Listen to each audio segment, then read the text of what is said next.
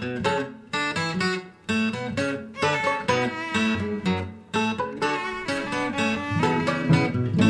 is Pretty Much Pop, a culture podcast taking artists at their word like a sucker. Today we're discussing the meaning-optional art form that is pop and roll lyrics. Who are they aimed at? How do they relate to the music? And how do you, the listener, relate to whoever the words are actually being spoken to in their literary context? I'm Mark Linsenmeyer, just singing along with the hook, blissfully ignorant of the fascist undertones of the song. I'm Al Baker, endlessly fretting about songwriters' circulatory systems. And our guest, introduce yourself, Dave. My pen name is Dave Philpott, and I'm the author of the ridiculous books Dear Mr. Kershaw after Nick, Dear Mr. Popstar, and Grammar Free in the UK, where we take songwriters to task over their lyrical content. Yes, tell us a little more to get us started, since really this is just an excuse to talk about your project and your amusing books that we can fill time by having you read out of them. But let's at least get the overview out. How long has this been going on for? People will be very surprised at the fact that the artists have actually participated in this. Just give us a little intro for the folks that haven't heard of what this is. It's been going since 2008. My background is I'm a professional musician. I work on the circuit doing covers, and my whole life is music. I'm obsessed with music.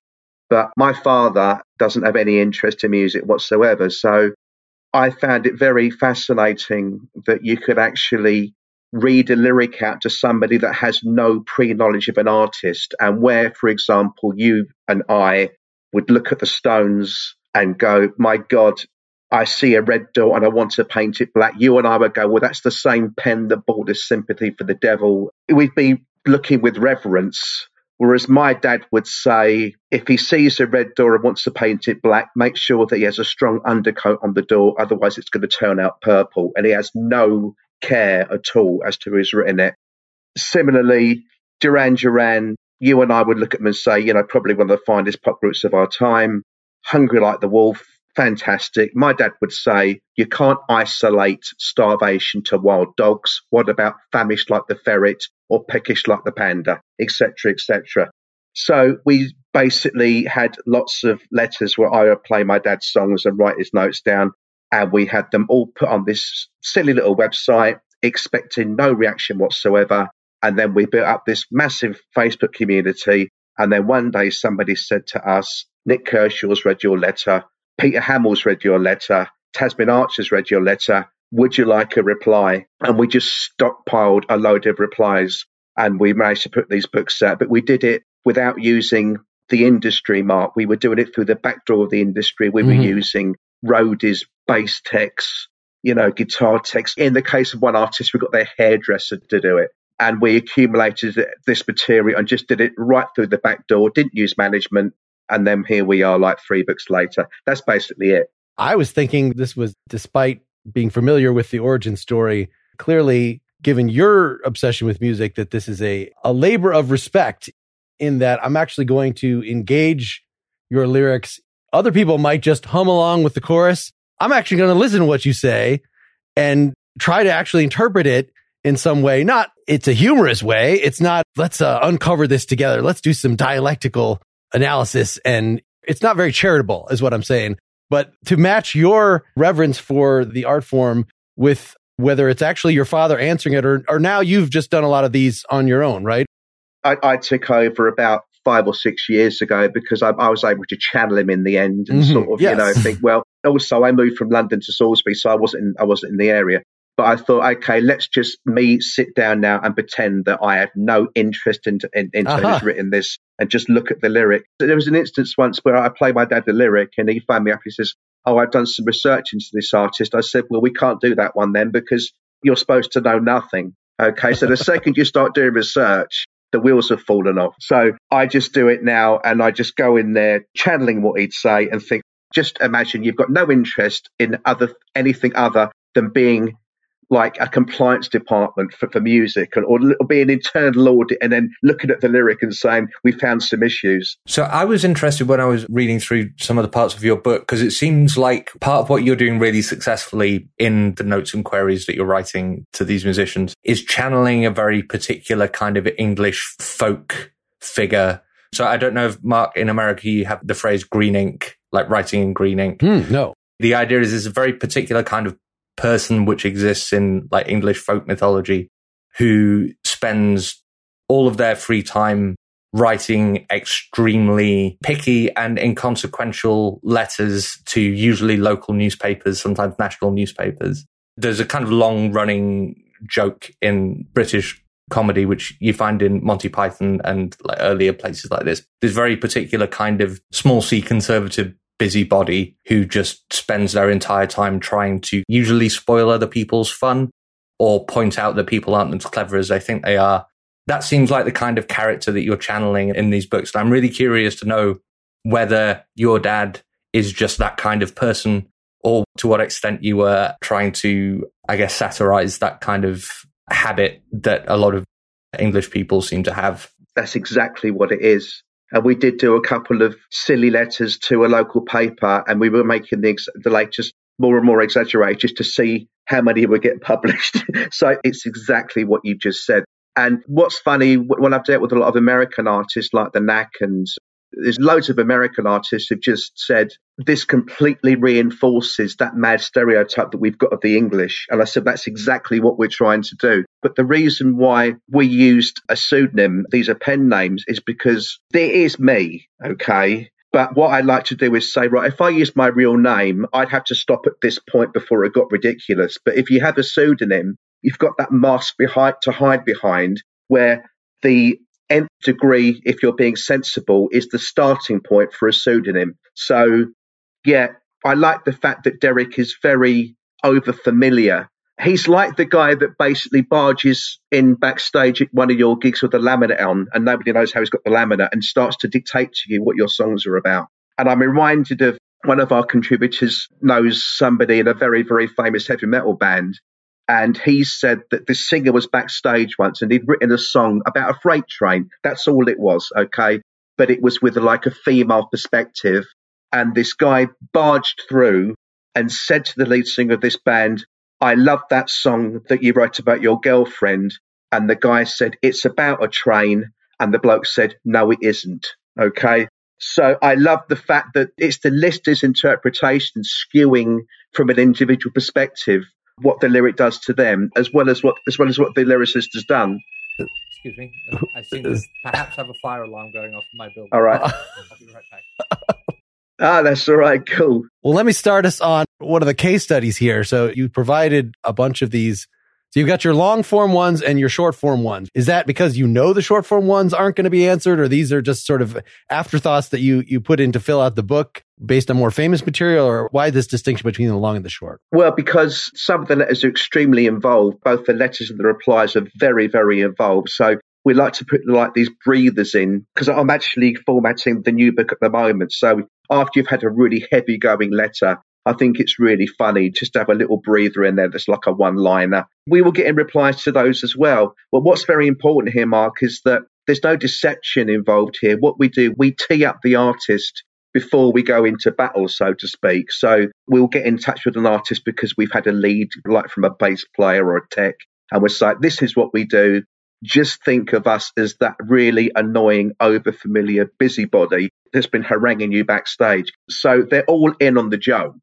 And we say to them, look, just imagine we're that guy, and, you know, you can be as outraged or whatever as you like. I think the one-liners and the little unanswered breathers are important, because otherwise it's just really, really heavy going.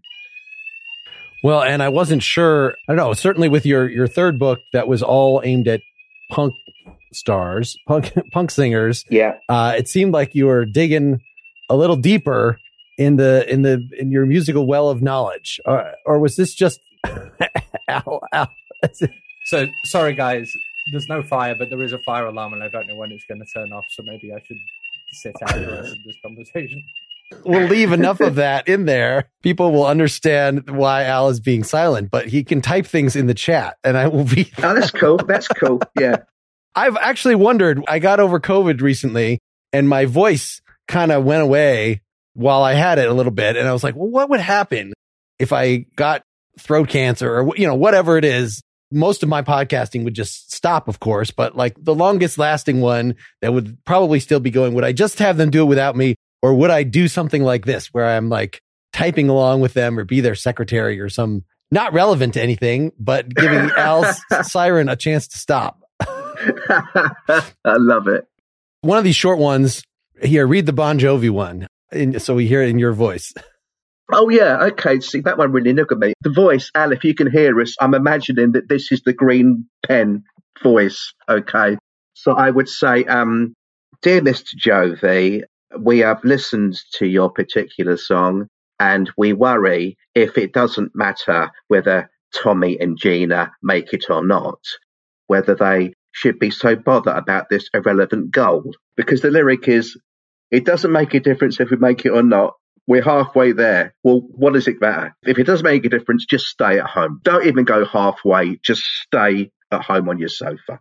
And this got me to like pull up the video. This is a song that came out when I was in high school or middle school, high school anyway, but it was not something I was on board with. It was very popular and I kind of was a little more snooty about my musical tastes at the time. And a bunch of guys jumping up and down, looking all with their long hair. I liked the Cars. I liked like more classic Toto in Chicago, musicianship oriented groups. And this is a weird song in the presentation. And it's got these lyrics that are ostensibly kind of like Bruce Springsteen-esque literary, here's a struggling couple. Will they make it or not?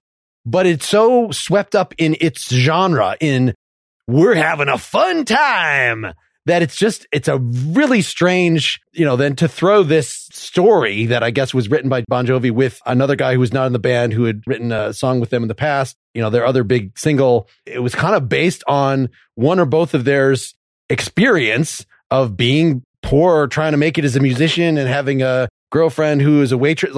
There's some real grit there, but it's delivered in this way as if to invite misinterpretation. I don't know. What do you take of that whole as a case study of the way that lyric is presented in that setting? It's quite a strong image, the whole thing about Tommy being on the dock and Gina's, working the diner all day. But you've got that strong anthemic chorus, which is prefaced by this middle eight. And the lyric is literally, we've got to hold on to what we've got. It doesn't make a difference if we make it or not. We've got each other and that's enough for love.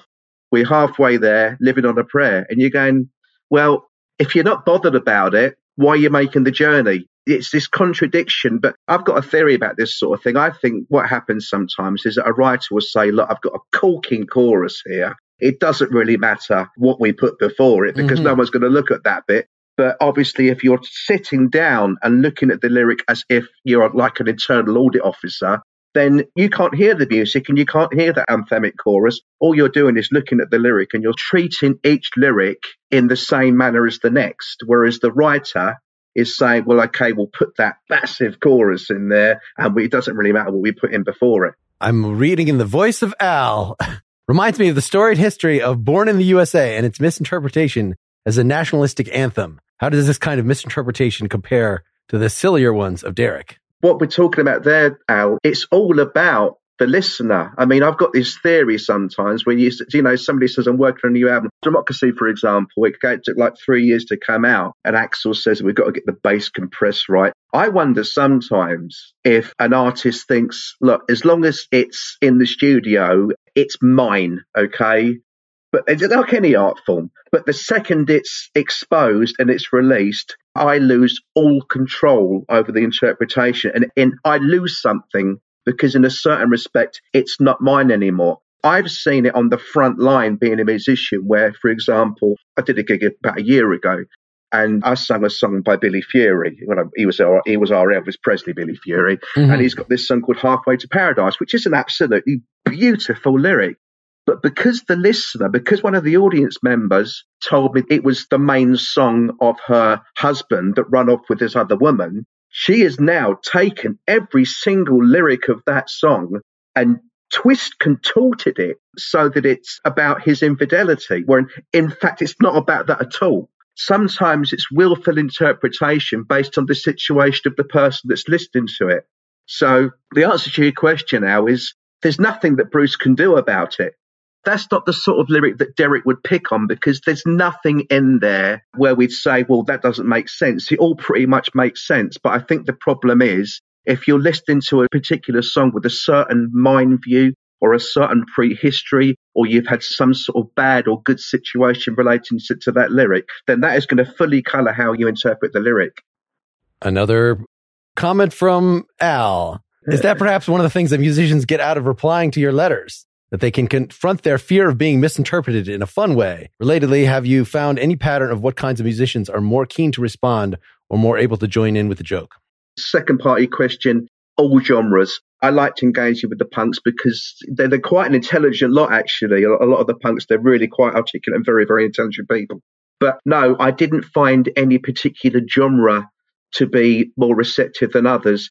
We had Rupert Hine at our book launch in 2018, and he said, we did a Q&A, and Rupert Hine said, you're poking that mischievous part of every musician that we all have that we don't get a chance to showcase. So it's a beautiful thing just to be reading on the tour bus and say, right, I would actually put in my mischievous side, and they'll either reply in humour or they'll tell us where the lyric's gone wrong or right. And a lot of the time, the artist in comedic form will expose something about that lyric that I've uncovered that nobody knows.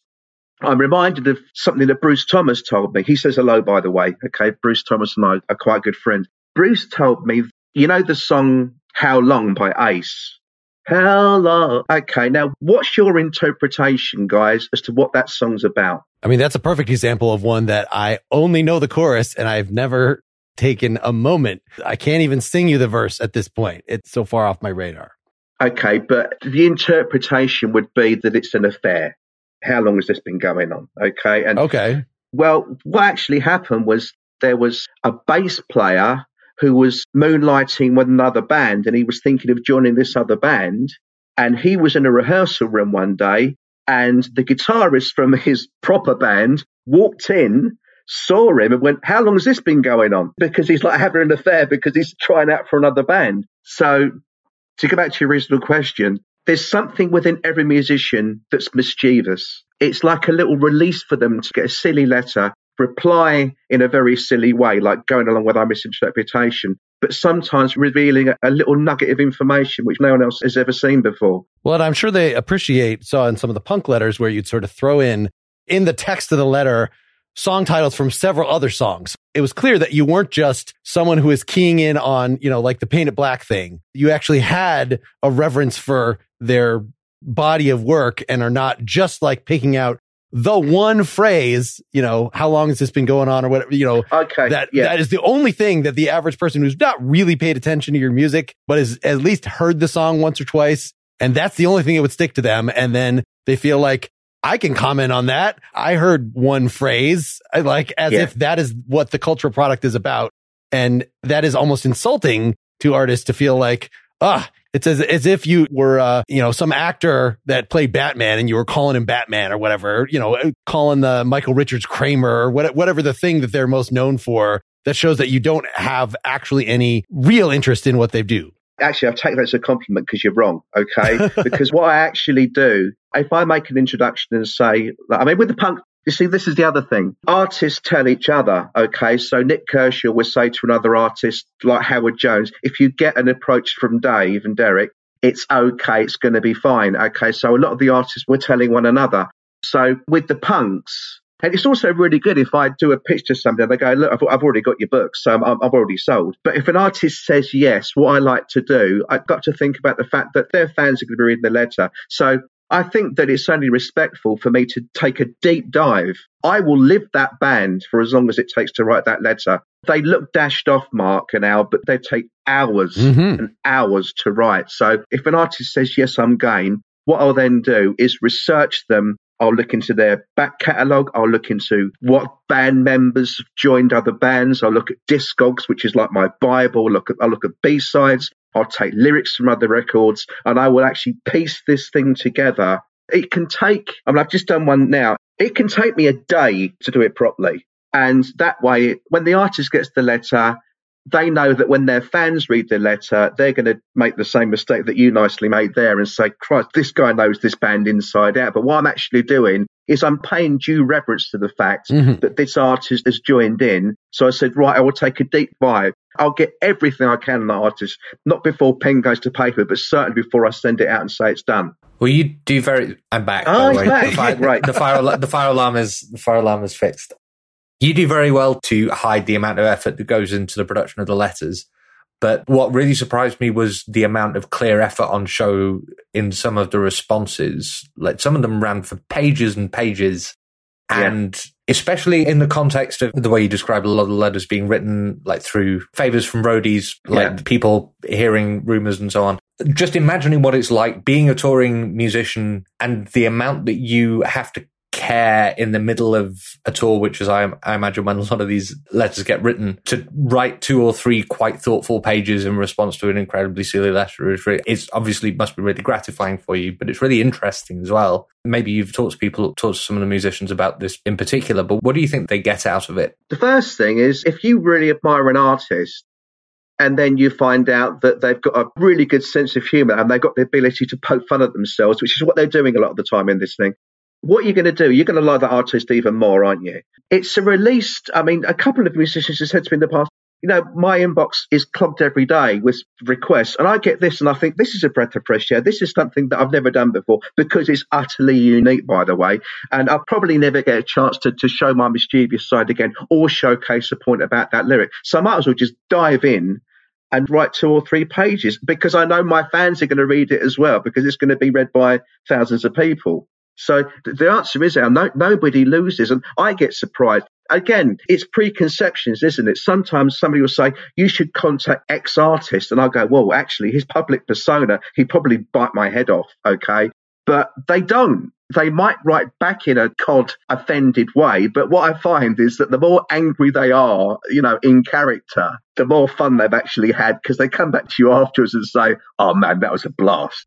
Just to get one of the slightly longer ones out, I have the one in front of me from Cutting Crew. The letter that you write is exactly kind of that thing of, calling Michael Richards Kramer or whatever, of just saying, Ray, I just died in your arms. I must say I am utterly dumbfounded by the above statement.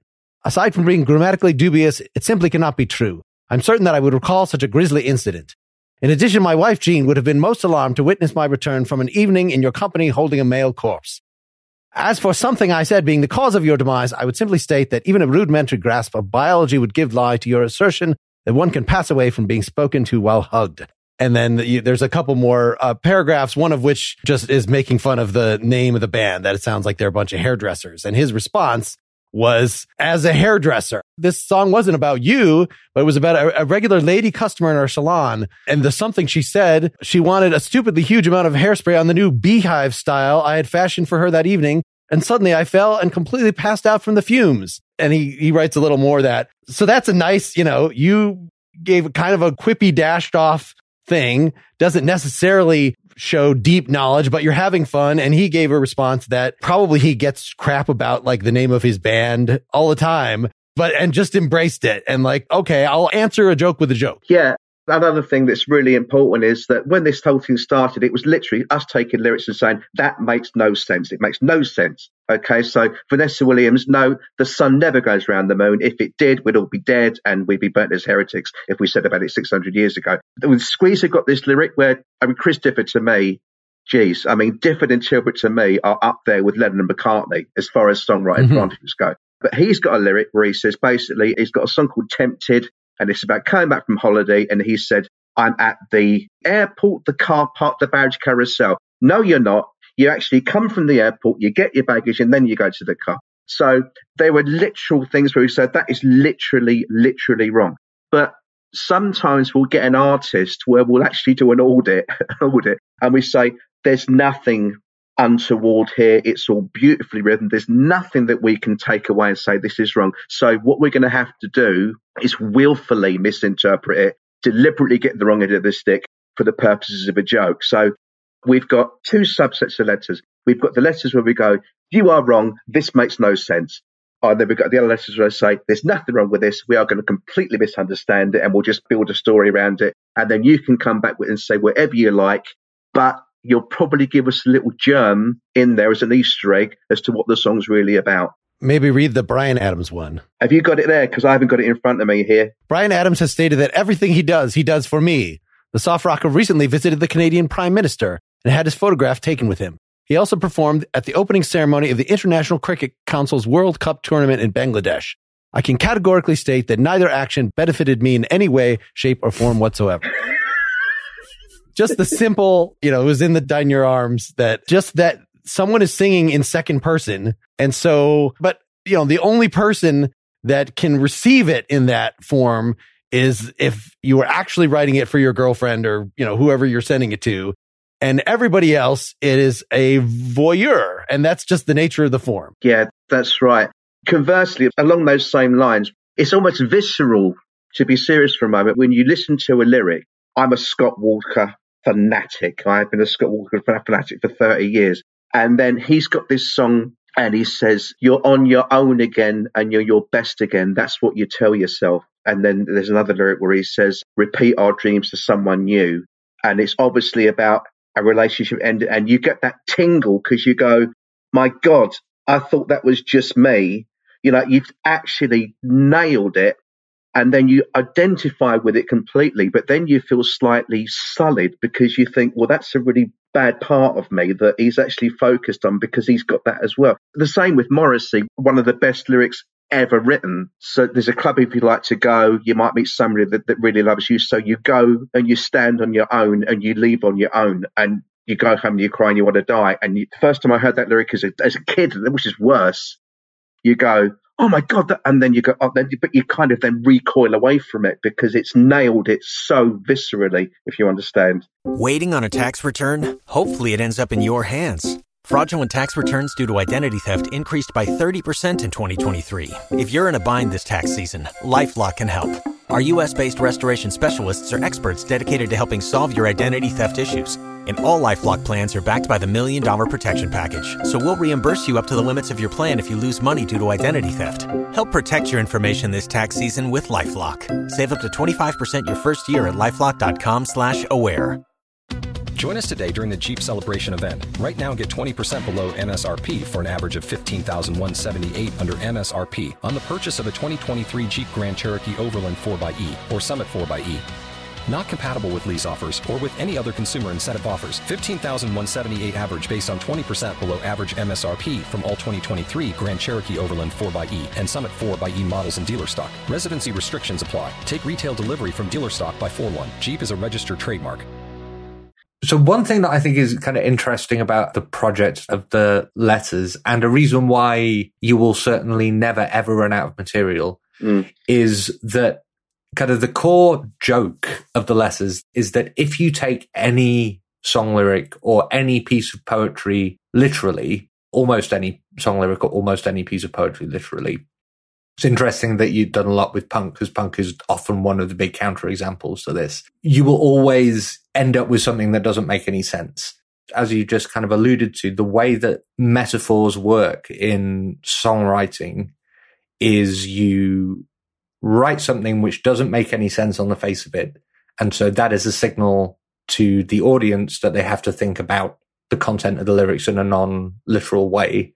So I was just listening to a bunch of songs today to try and prep myself for this. And one of the obvious ones I came up with was Neil Young, A Heart of Gold. It's a really stupid example, but there's no such thing, right? And you could write a letter to Neil Young about how, he needs to see his cardiologist or whatever. But that's kind of one of the core functions of a lyric, to my mind at least, is to write in metaphors around what the song is really about.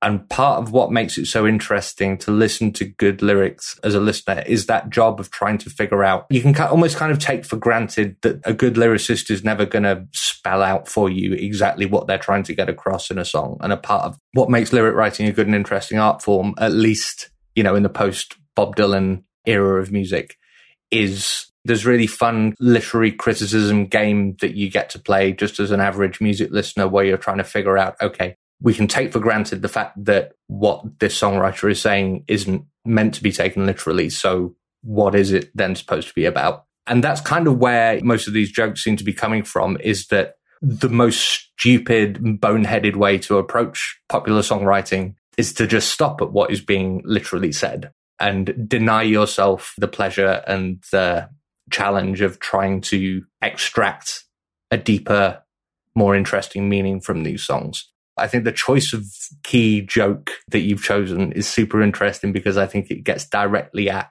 what makes songwriting such an interesting art form. Yeah, I agree. I mean, I'm a massive fan of Neil Hannon. I've been a Divine Comedy fan since 1994. And he said something in an interview once where he basically said, you've written one line, and that's the golden line. That's everything that you want to express is in that one line. But then you have to write another line that rhymes with it. So are you sacrificing, and so basically, everything else is a kiss off, but I'm looking at that other line. So he'll say, you've got one message to put across, but then you think, well, what rhymes with that? And then your next line is really superfluous in a way. That's kind of something that I think separates a good songwriter from a great one, is the ability to make the supporting lines in a song express interesting and relevant different features of the same theme that the core line is supposed to come out with. So Neil Hannon's a terrific example, because for some reason, Something for the Weekend was a song that immediately popped into my head. That something else I love is nonsense songs, and Neil Hannon is very close to writing kind of nonsense songs a lot of the time, which must be really good grist for your mill. Oh, we've got him in the first book. Yeah. But one of the hard things about writing songs is that once you've got the clear idea, the clear keys, the hook, the thing that's kind of your core idea for the song, is how to, as you say, write lines that rhyme with them, but which nonetheless do useful work in also communicating the core message. For me, at least, one of the things that separates good songwriters from great ones is the ability to do that rather than merely come up with rhymes to fill the space between the bits that you really care about. Yeah, I'm not suggesting for a moment that Neil Hannon he actually was talking in the interview about the problems. That is what's hard, though. He nailed it. That's the hard bit. Another thing that I love is sometimes when you've got these lyrical cliches, eyes is going to rhyme with surprise or alibis or lies, it's coming from maybe a weaker writer. Because I love wordplay, which is, part of the fun of what we do in these books. What I love is when you hear a lyric and you think, oh, well, I know where that's going to go. Okay, so for example, in Paranoid Android by Radiohead, the first time I heard that, I did what everyone else does. When Tom York sings When I Am King, the next lyrics is going to be You Will Be Queen, because it's a pastiche on Heroes. And then he comes out with When I Am King, you will be first against the wall. And you think, my God, that's really hooked you in there. And also there's an Icicle Works song where Ian McNabb says, we had our dreams and one by one they all, and you think he's going to say came true. But he says they all fell through. Now, I think when you get a lyric that's written as well as that, it actually hooks you in because you've expected this cliche, but then you're actually exposed to a really important lyric which dictates the rest of the song, or is very integral to that song, and it's hooked you in because you've been thrown off thinking it's a cliche. It's just brilliant writing. I know it's a device, but if you get a cliche and then you actually put your own twist on it, I think that is poetry, I think, when it's done properly. I don't know if I can recall any of the letters in particular where you're really just calling out the fact that your whole song is a massive cliche and it's not actually saying anything. Are there any that come to mind in particular where that was really the point behind the letter? I'm really going to get back to because Al nailed it so well earlier. We're the green pen guy, okay? So we are extremely over-familiar. We've got no right to be writing these letters in the first place. But at the same time, if somebody writes a very affronted letter to the local paper about whatever, they'll do it in a polite, calm, measured way, won't they? So we get a lot of comparisons with Henry Root. I mean, I think it's a lazy comparison. I don't think we're anything like Henry Root. I think we're more like the Time Waster Letters, or we're more like Bob Servant. I think the key to making this funny is to be polite, calm, don't be rude.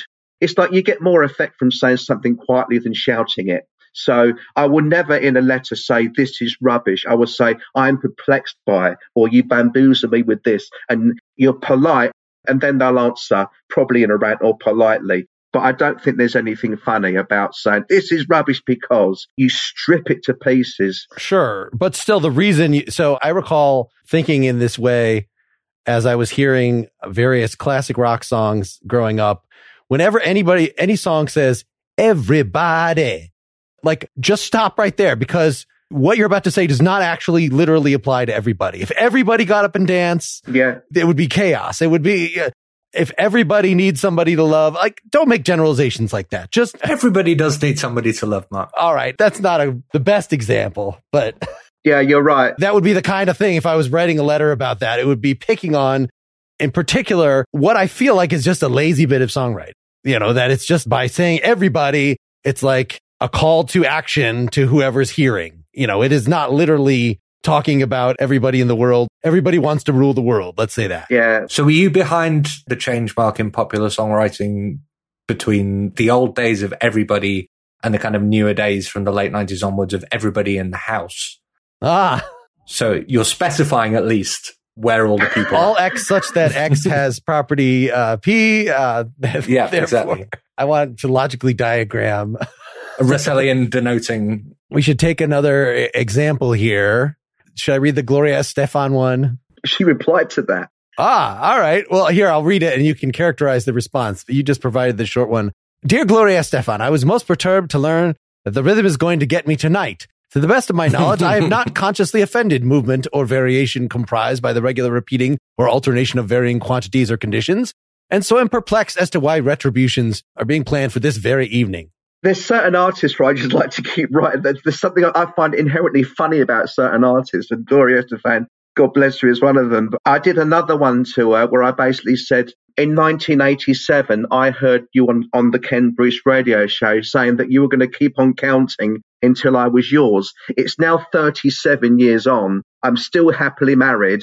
I'm just wondering where you are in this pointless numerical tally. And she tweeted back saying, oh, I lost count years ago. But as regards that one, yeah, Rhythm's going to get you tonight. There's something inherently funny about just the fact of syncopated beats having retribution planned for somebody. I just love the fact that when she wrote, or whoever wrote that lyric, never thought that some idiot like me in character would go back and say something as ridiculous as that. That's the beauty of it. You think, it's what I said before. You write it, you go, that's quite nice. You release it, and then it's just listened to and interpreted by silly people and overfamiliar people, or just people taking it literally. That's the whole fun about what we're doing. But I think that lyric is, I don't know if I want to say lazy or bad lyric, but it is partaking in some kind of weird ritual. The literary reference is sort of like to the dancing shoes that the child puts on and it makes them dance until they die. Like, it's kind of has some backing of music as a force that is going to control you. And there's so many songs, dance related songs about music as some otherworldly force that is going to take you and do its will upon you. So I don't know if, that's a cliche lyric. It's not cliche such that it bothers me. It's definitely the kind of thing that would have bothered me as a snooty songwriter wannabe growing up. And so it seems like ripe for that kind of response. You've also got to consider that if you've listened to that track in the morning and, the rhythm's going to get you that evening, what are you doing for the rest of the day? I mean, she's assuming that you're listening to it on a dance floor. Supposing you just, you're waking up and it's 8 o'clock in the morning. Oh, the rhythm's going to get me tonight. What can I do? I've got 8 hours to kill yet. Tonight's going to be a good night. Yes, there are all these assumptions of place in some of these things. Like, well, that's great. I just got to get through the rest of my workday. Tonight's going to be a good night. Yeah, and also, when Dionne Warwick says, do you know the way to San Jose? We don't know where she is starting from. It's no good. Obviously, get Bing Maps, go and get Route Finder. But if you can't tell me where you are now, Tony Christie's saying, do I know the way to Amarillo? Well, yeah, but we need a starting point. And also, with Pulp, I just looked at one to Jarvis Cocker. Jarvis Cocker says, let's all meet up in the year 2000 at 2 o'clock by the fountain by the road. All very well, location, time, but without a day. They've got 365 days to choose from there. We need some more information, Jarvis. He didn't reply to that. Do you know the way to San Jose? It's interesting that you didn't make fun of the thing that everybody makes fun of about that song, which is, it's do you know the way to San Jose?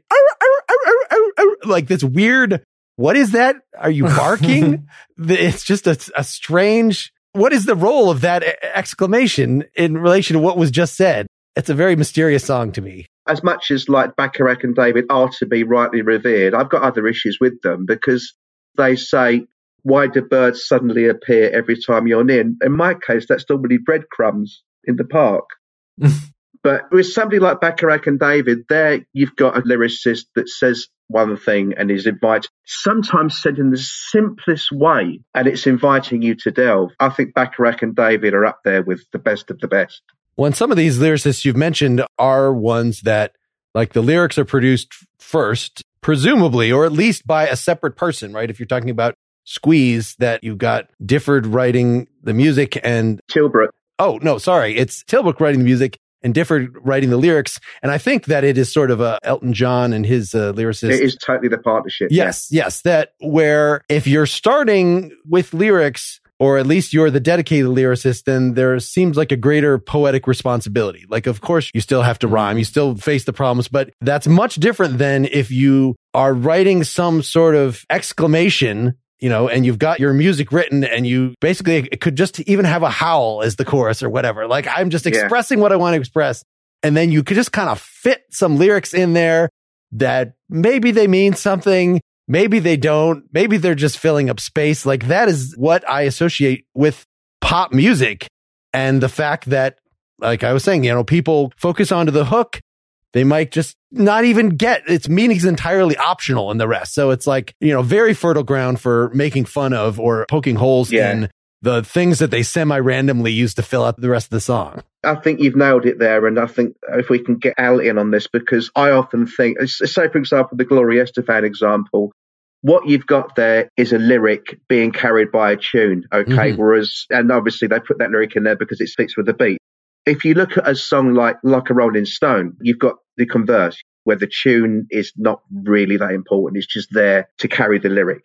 So you've got lyrics carrying tunes and tunes carrying lyrics. If you're brilliant like Nick Cave, you can do both. But I think it's an important distinction where you say, is that lyric there because the tune's so good, or is it the other way around? If you look at a lot of Dylan stuff, the music, it's almost like a bedrock, isn't it? It's almost like a foundation. It's not really that important. Fairport Convention do it as well a lot, like Matty Groves, songs like that, where you think, well, we've got this underlying motif of chords underneath, but it's just there really, just to drive. It's the lyric that's the most important thing. I mean, that's interesting because I had thought of those rock renditions of classical English folk tunes or whatever as being, I don't want to deal with writing lyrics. We're going to take a pre-existing thing and the creativity is all going to go into the arrangement of this, that it's not necessarily we're trying to figure out what is the best way to tell the story of Matty Groves or whatever. It's that we're just going to take this traditional thing and these skills that we've learned as traditional musicians or, with knowledge more or less reverently, like, the Pogues. We have a passing knowledge of the folk stuff, but we're really punk rockers and, we're going to jam these things together. A wide answer to that is, in both those examples, both Shane MacGowan and Fairport, is that, yes, they do that. I think they've got a reference towards traditional music and they've got like Magic Rose and like the Pogues are doing like Waltz and Matilda. But they've demonstrated elsewhere in their back catalogue that they could fucking well write, okay? Because if you listen to Fairport, like a song like Who Knows Where the Time Goes, that is literal poetry, okay? Sure. They've demonstrated elsewhere in their catalogue that they are perfectly capable of doing it, but they're choosing just to put their own interpretations into. I know what you're saying, because you get a lot of bands that just look at doing traditional arrangements because they can't write. Fairport are an example, and I will be sending this to Rick Sanders as well. So that's what, because I spoke to him yesterday on the phone. But Fairport are a band where they say, okay, we'll revisit this because this is our tradition, and we recognise in our tradition, but by the same token, we can write fantastic songs by ourselves. Mm-hmm. Yeah, on some days I think Shane MacGowan is the greatest lyricist who's ever been. I think you might be right. Yeah, just needed to say that. But the point, Mark, about I guess song setting or like newer takes on traditional music is really interesting and says something about the place of lyrics. In those cases where you do start with the lyrics, that always seemed to me like the much harder way of doing things, because then the job of the composer or the job of whoever's writing the music is to evoke the meaning of the lyrics. And that seems like a much harder job to me than writing lyrics which capture something of what's expressed by a pre-existing melody.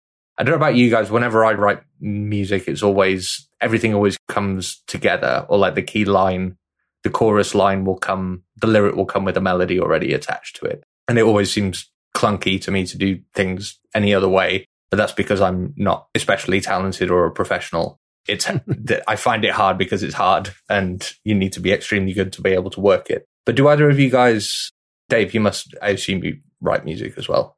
Yeah, I write lyrics, yeah. Do either of you guys have a preferred way of doing things? Does everything happen only in one order for you? It's lyrics for me. Lyrics first. It's always, because I'm more of a lyricist than I'm a musician. But again, I like the fact that I don't do it for a living writing, because I'd hate to be in a position where you have to, like, I'll get back to Scott Walker again because he's my idol. But Scott Walker says, they said, why do you release an album every 15 years? He goes, because you can't force it. And when it comes, it comes. So I'd hate to be in a position where I had to write to order, album tour on, on the treadmill. We've had this thing recently with Spotify, haven't we, where Spotify's founders said, you've got to come up with consistently good quality again and again. That's not the artistic process. You can't just switch it on. I don't think you should actually sit down and say, I'm going to write a song today. You've got to get the lyric in your head and write it when it comes. I don't think you can force it out. One of my recent music interviews opened my eyes to how I actually do things. I was talking to Wesley Stace, aka John Wesley Harding, about his recent album Late Style, which he didn't write any of the music for. He wanted to write some sort of smooth jazz dinner music. And he's like, I'm a guitarist. I don't play piano. I don't do the thick chords. I don't write that way. So he had his band leader, his longtime confidant, write all the music, but they were all still his songs. He wrote lyrics first, and he wrote the rhythms to the lyrics.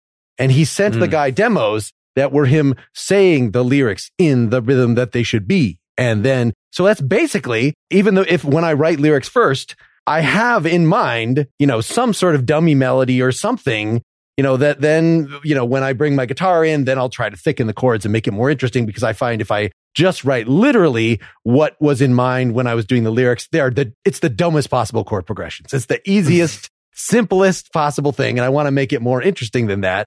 But yeah, the core of the song is just, so that's very different than I wrote some lyrics and I send it to my friend who then actually comes up with the song, because then they have to figure out the phrasing. So the phrasing is like, an essential component to the lyrics for me. I know that Johnny Marr used to get exasperated with Morrissey because he come back with this lush, as a guitarist, it's beautiful to play. Mm-hmm. But he had this amazing piece of music, and I'm so pleased with that.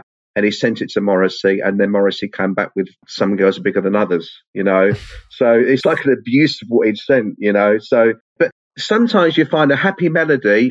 Obviously a song like Help, you've got this beautiful melody there, but it's masking a desperate message, isn't it? Sometimes you look at conversely, sometimes you look at maudlin songs, but there's a beautiful lyric attached to them. But sometimes you get a really jaunty, jangly tune, and you read the lyric and you go, God, that's a dark lyric. Sure. And that's the way you're talking, Al, of sort of, you got to write them together. It's because you have those juxtapositions in mind. It's because you're trying to, I'm reflecting, the bittersweet quality of, whatever the thing is, that even if I'm saying something depressing, that I'm embracing my depression, it's going to be a fast song. You'd have at least some mood in mind, even if you don't have all the chords figured out before an instrument gets in your hands. Yeah, I think mood is right. Like, even deciding whether you're writing with a degree of irony or sincerity or or whatever else it might be. Yeah. What you said about rhythm makes a lot of sense as well. And that's the difference between coming up with something that's going to be a song lyric and something that's going to be like a tweet or a text message or a meme. I think this is the 50th anniversary I've been seeing on Facebook of the King Crimson's Islands album. And that was an example of a band where it was pre-existing lyrics that just send them to the musicians and let them do things. And every album from the Court of the Crimson King to Islands, the division got worse and worse, such that by the last one, Robert Fripp hated the lyrics that were coming in, and the guy that wrote the lyrics hated the interpretation of them. And that was the end of that band. The ways in which these conjunctions of different creative minds can produce wonderful things, of course. The Smiths model, also in Zeppelin, of I'm a good guitarist. I come up with good licks. I don't even know what the melody's going to be. Lyricist, go do something with that. I don't know. That's a very unnatural way of putting songs together. REM, another example. I feel like a lot of times what the lead singer's doing doesn't really make sense to the music, in that it can be genius. Talking Heads did a few albums where David Byrne did that, and it turned out wonderfully, but that's interesting, because I'm a big Squeeze fan, and sometimes you forget, when you go and see Squeeze, Tilbrook's so impassioned. He's one of the greatest vocalists in that field anyway. And he's so impassioned when he delivers the lyrics, same as Roger Daltrey. It takes you a jarring moment to go, hold on, you didn't write that. That's the guy standing next to you. You know, it's really hard if it's delivered that well, and it's so much passion in there. It's sometimes you get that jarring thought. You go, no, it's the bloke next to you. The bloke who's just standing there saying nothing, playing guitar. You're just channeling what he's written. It's really weird that. Do you agree? Yeah, you got to have a really good actor, basically, as your lead singer, somebody that can do that. Whereas a lot of times, like I would hear an early Steve Hackett album or something. So amazing guitarist, and he would sing like only one song on the album. And I would like that one the best because he got these amazing lead singers to come in as session guys. And, you know, without a long history of relationship, you know, the guy from Kansas or whatever, and give this soaring vocal. And like, it just leaves me totally cold. Like, I don't feel like this is added up to what it's supposed to. The soul is not, even if it's a soulful singer whose work I like in other contexts, the soul of that song is not, you know, it takes a long relationship like the Who developed between those two guys to enable it to work. I think it's a really important point there that you brought up, you know, subliminally there is I'm a trained vocalist, okay, and I was classically trained in the 90s, and my singing teacher used to complain about people on the radio, and he said to me, I had this vocal last night, he's bellowing all over it, you know, and he said, to paraphrase JFK, think not what the song can do for you, think of what you can do for the song.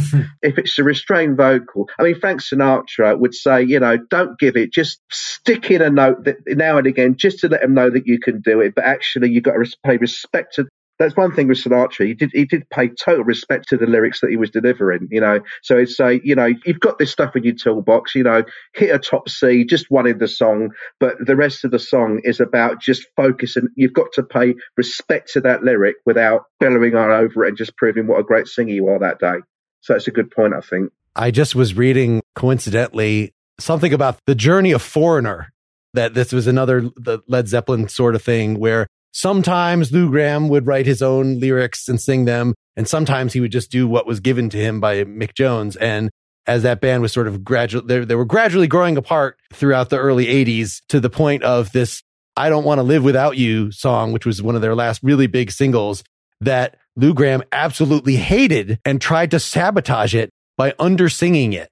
That like, I will put none, you will not even know that it's me singing it. Like I thought maybe this could be Mick himself singing it because it's so unlike his normal soaring jukebox hero sort of thing, but it ended up working and became a massive hit anyway. It's like, I tried to destroy the song. I hated it. Oh, well.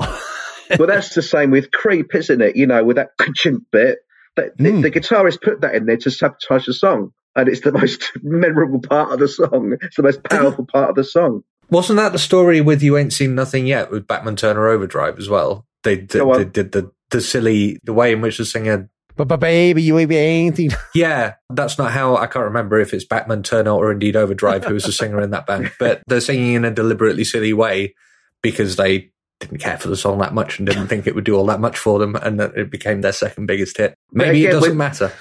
But again, maybe none of this matters. Back to that really vital thing about, you know, as soon as it's released, you've lost all control, whether it be a film or any art form. So he's sabotaging the song, but he's not banking on the fact that when it's going to be released, then it's not his baby anymore. Yeah. And some of this is just, I don't know, you can try to write such that you're bulletproof. Like, I'm going to write something that's respectable from all corners. It's going to, you know, the lyrics are going to make sense. It's going to have a wonderful melody. It's going to be beautifully arranged. And somebody can still come along and get entirely the wrong point of it. And it just makes you say, I should just be vulnerable and create something that is very one-sided and meaningful to me, but could also be seen as totally embarrassing by somebody else. And that is actually a better way of songwriting than to try to write fully developed, respectable tunes. Yeah, important point there. I mean, one of my favorite artists is Tim Smith and Cardiacs. I'm a Cardiacs fanatic. I've been since they started. If you're dealing with artists that have got no commercial sensibilities and they're writing for themselves, this is a really important point. If they're writing for themselves rather than saying that this will chart, you're going to get a different quality of song, aren't you? I tend to find that if something's with commercial sensibilities in mind, you're going to lose something unless you're lucky. That's what I think. What do you think, Al? I think there's a lot to that. A while ago when I was still writing, I would probably have said exactly the same thing. Now I think it's entirely possible to write brilliant music with integrity for a commercial purpose.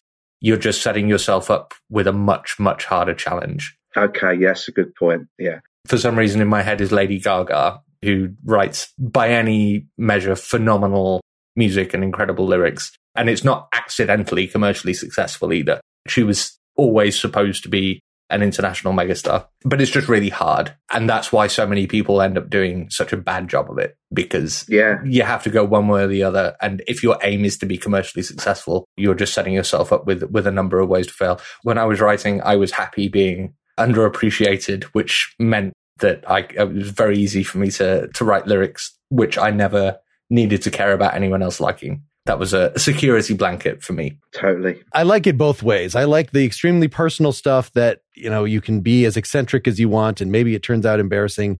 But I also like guardrails. Like, I like groups that work together and quality control each other, and people who overthink and get a good producer in and do cover their bases, because that's the difference. That's the difference between The Who and Pete Townsend solo stuff that I recall reading a review of. The mark of genius is that it can go between being amazing and completely embarrassing. And that's like what a Pete Townsend solo release is, because there are no guardrails. It is just whatever sort of he feels like at the moment. And you're going to feel a lot of nonsense. The geniuses are going to accrete a lot of ridiculous stuff. And so it is good, at least some of the time, to have other people in the band, like in the Police, the other guys did not like ballads. So Sting didn't really write, Every Breath You Take is barely a ballad. It's like the most ballad thing that they did, but that provided a certain guardrail and consistency of sound. And then once he was on his own, then, we get the sprawling mess that he has that is sometimes beautiful and sometimes I don't know why he did this. There's also a point there, which is, I think, illustrated really, really beautifully in Get Back, which is by the time you get to a certain level, only people who have gone on exactly the same journey as you and have got to the level that you're at in exactly the same way as you can tell you no. Mm-hmm. Only Paul McCartney can tell John Lennon to shut the fuck up, You touched on a really important point there as well, Mark, about, did you say Every Breath You Take? Sure. Okay, I've done weddings, and that's been the opening song. That's been the song. Stalker song, yes. Yeah. Do you know what this is about? And it's the same with The One I Love as well. I've done a wedding once with somebody wanted The One I Love as the first song. And you're going, if you listen to it. I went to see the Mountain Goats a month ago, playing in Manchester, one of my favourite bands, and they have a song which got very famous on TikTok a couple of years ago called No Children, which is the best breakup song that anyone has ever written. And John Daniel, who's the front man, was on stage talking about the number of people who have asked him to sing it at their weddings and how it's always a no, because why would you want to? Why would you wish that kind of pain? People play You've Lost That Lovin' Feeling at weddings is like, what? There's, okay. What? Yeah. That's what marriage is. Did you know that the brief for that record was that the title was written before the lyric? Did you know that? You lost that loving feeling? The brief was, that's your title, and the lyric was written around it. There are worse ways to do things. Yeah. What's really interesting to me is, I don't know too much about them, but this band, I think it's Chicago. Chicago wrote a lyric about writing a lyric. It was a really big tune. It's got a timer, it's got a number in it. And basically, the story is that they went home, they had this track, they didn't have a lyric, and the rest of the lyric is written about not having a lyric. And it's got, I've only got until this time to write this lyric. And it's a brilliant, brilliant song. I love songs that are written about writing songs. It's crazy. Yeah. I mean, that's like all these novelists making their characters novelists. Like, it's just, if you want to write about your experience, then write songs about being on the road, write songs about having writer's block, write songs about how it's all been done, as you're trying to come up with a new song. I don't want to say that's lazy songwriting, but it's definitely, to me, that maybe limits your audience to other people who are trying to do this thing as well and can sympathize, as opposed to the average person that could not care less of how difficult it is to get these words out of your brain. We were talking about Christmas songs on the previous podcast, and maybe that's one of it's like a Christmas song. Your song about how hard it is being a songwriter, you should probably only do one and make sure it's a good one. Well, thank you so much, Dave and Al, for, I think we've done plenty here. It was a joy paging through your book, and I will continue to do so. Thank you very much, and nice to meet you, Al. Very nice to meet you, Dave, and I will also continue to enjoy the book. Bye-bye then, chaps. Thank you. Bye. So long, listeners. Thanks for listening. Get more Pretty Much Pop at prettymuchpop.com. Get bonus content at patreon.com/prettymuchpop. Pretty Much Pop is part of the Partially Examined Life podcast network, and it's also presented by openculture.com.